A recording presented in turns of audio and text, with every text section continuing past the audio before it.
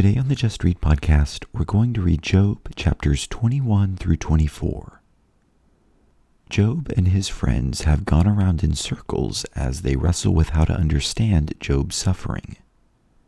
The friends believe Job must have sinned to deserve all of this tragedy, but Job claims that he is righteous. Let's read Job chapters 21 through 24. Then Job answered, "Listen carefully to my speech, and let this be your way of consolation. Bear with me that I may speak, then after I have spoken, you may mock. As for me, is my complaint to man? And why should I not be impatient? Look at me and be astonished, and put your hand over your mouth. Even when I remember, I am disturbed, and horror takes hold of my flesh. Why do the wicked still live, continue on, also become very powerful? Their descendants are established with them in their sight, and their offspring before their eyes.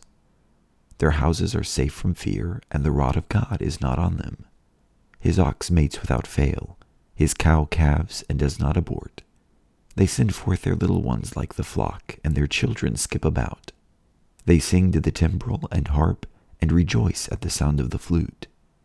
They spend their days in prosperity, and suddenly they go down to Sheol. They say to God, 'Depart from us. We do not even desire the knowledge of your ways.' Who is the Almighty that we should serve him, and what would we gain if we entreat him? Behold, their prosperity is not in their hand. The counsel of the wicked is far from me. How often is the lamp of the wicked put out, or does their calamity fall on them? Does God apportion destruction in his anger? Are they as straw before the wind, and like chaff which the storm carries away? You say, 'God stores away a man's iniquity for his sons.' Let God repay him so that he may know it. Let his own eyes see his decay, and let him drink of the wrath of the Almighty. For what does he care for his household after him when the number of his months is cut off? Can anyone teach God knowledge in that he judges those on high? One dies in his full strength, being wholly at ease and satisfied. His sides are filled with fat, and the marrow of his bones is moist, while another dies with a bitter soul, never even tasting anything good. Together they lie down in the dust, and worms cover them. Behold, I know your thoughts and the plans by which you would wrong me. For you say, 'Where is the house of the nobleman, and where is the tent, the dwelling places of the wicked?' Have you not asked wayfaring men, and do you not recognize their witness? For the wicked is reserved for the day of calamity. They will be led forth at the day of fury. Who will confront him with his actions, and who will repay him for what he has done? While he is carried to the grave, men will keep watch over his tomb. The clods of the valley will gently cover him. Moreover, all men will follow after him, while countless ones go before him. How then will you vainly comfort me? For your answers remain full of falsehood." Then Eliphaz the Temanite responded, "Can a vigorous man be of use to God, or a wise man be useful to himself? Is there any pleasure to the Almighty if you are righteous, or profit if you make your ways perfect? Is it because of your reverence that he reproves you, that he enters into judgment against you? Is not your wickedness great, and your iniquities without end? For you have taken pledges of your brothers without cause, and stripped men naked. To the weary you have given no water to drink, and from the hungry you have withheld bread. But the earth belongs to the mighty man, and the honorable man dwells in it. You have sent widows away empty, and the strength of the orphans has been crushed. Therefore snares surround you, and sudden dread terrifies you, or darkness so that you cannot see, and an abundance of water covers you. Is not God in the height of heaven? Look also at the distant stars, how high they are. You say, 'What does God know? Can he judge through the thick darkness?' Clouds are a hiding place for him so that he cannot see, and he walks on the vault of heaven. Will you keep the ancient path which wicked men have trod, who were snatched away before their time, whose foundations were washed away by a river? They said to God, 'Depart from us,' and what can the Almighty do to them? Yet he filled their houses with good things. but the counsel of the wicked is far from me. The righteous see and are glad, and the innocent mock them, saying, Truly our adversaries are cut off, and their abundance the fire has consumed. Yield now and be at peace with him. Thereby good will come to you. Please receive instruction from his mouth and establish his words in your heart. If you return to the Almighty, you will be restored. If you remove unrighteousness far from your tent, and place your gold in the dust, and the gold of Ophir among the stones of the brooks, then the Almighty will be your gold and choice silver to you. For then you will delight in the Almighty and lift up your face to God. You will pray to him, and he will hear you, and you will pay your vows. You will also decree a thing, and it will be established for you, and light will shine on your ways. When you are cast down, you will speak with confidence, and the humble person he will save. He will deliver one who is not innocent, and he will be delivered through the cleanness of your hands. Then Job replied, Even today my complaint is rebellion. His hand is heavy despite my groaning. Oh, that I knew where I might find him, that I might come to his seat. I would present my case before him and fill my mouth with arguments. I would learn the words which he would answer and perceive what he would say to me.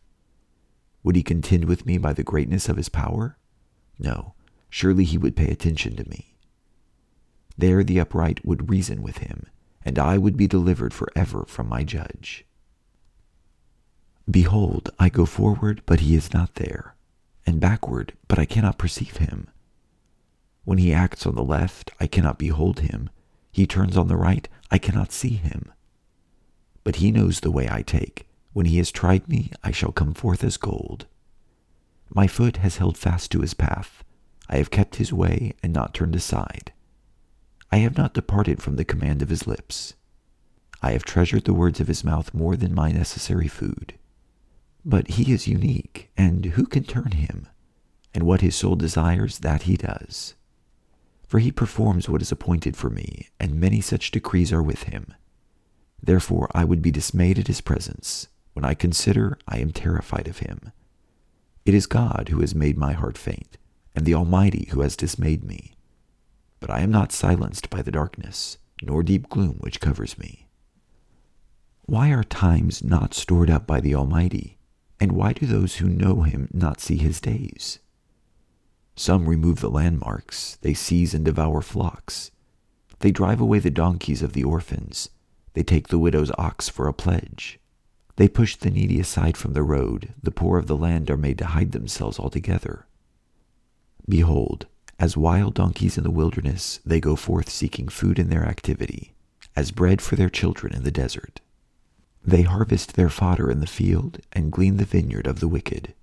They spend the night naked, without clothing, and have no covering against the cold. They are wet with the mountain rains and hug the rock for want of a shelter. Others snatch the orphan from the breast, and against the poor they take a pledge. They cause the poor to go about naked without clothing, and they take away the sheaves from the hungry. Within the walls they produce oil, they tread winepresses but thirst. From the city men groan, and the souls of the wounded cry out, yet God does not pay attention to folly. Others have been those who rebel against the light. They do not want to know its ways nor abide in its paths. The murderer arises at dawn, he kills the poor and the needy, and at night he is as a thief. The eye of the adulterer waits for the twilight, saying, No eye will see me, and he disguises his face. In the dark they dig into houses, they shut themselves up by day, they do not know the light. For the morning is the same to him as thick darkness, for he is familiar with the terrors of thick darkness. They are insignificant on the surface of the water. Their portion is cursed on the earth. They do not turn toward the vineyards. Drought and heat consume the snow waters, so does Sheol those who have sinned. A mother will forget him. The worm feeds sweetly till he is no longer remembered, and wickedness will be broken like a tree. He wrongs the barren woman and does no good for the widow, but he drags off the valiant by his power. He rises, but no one has assurance of life. He provides them with security, and they are supported, and his eyes are on their ways. They are exalted a little while, then they are gone. Moreover, they are brought low, and like everything gathered up, even like the heads of grain they are cut off. Now if it is not so, who can prove me a liar and make my speech worthless? That was Job chapters 21 through 24. In this third round of speeches, Job's friends seem very belligerent with him. Eliphaz accused Job of fabricated sins. Meanwhile, Job just wants the chance to plead his case before God. That's his only hope. Thank you for reading with me.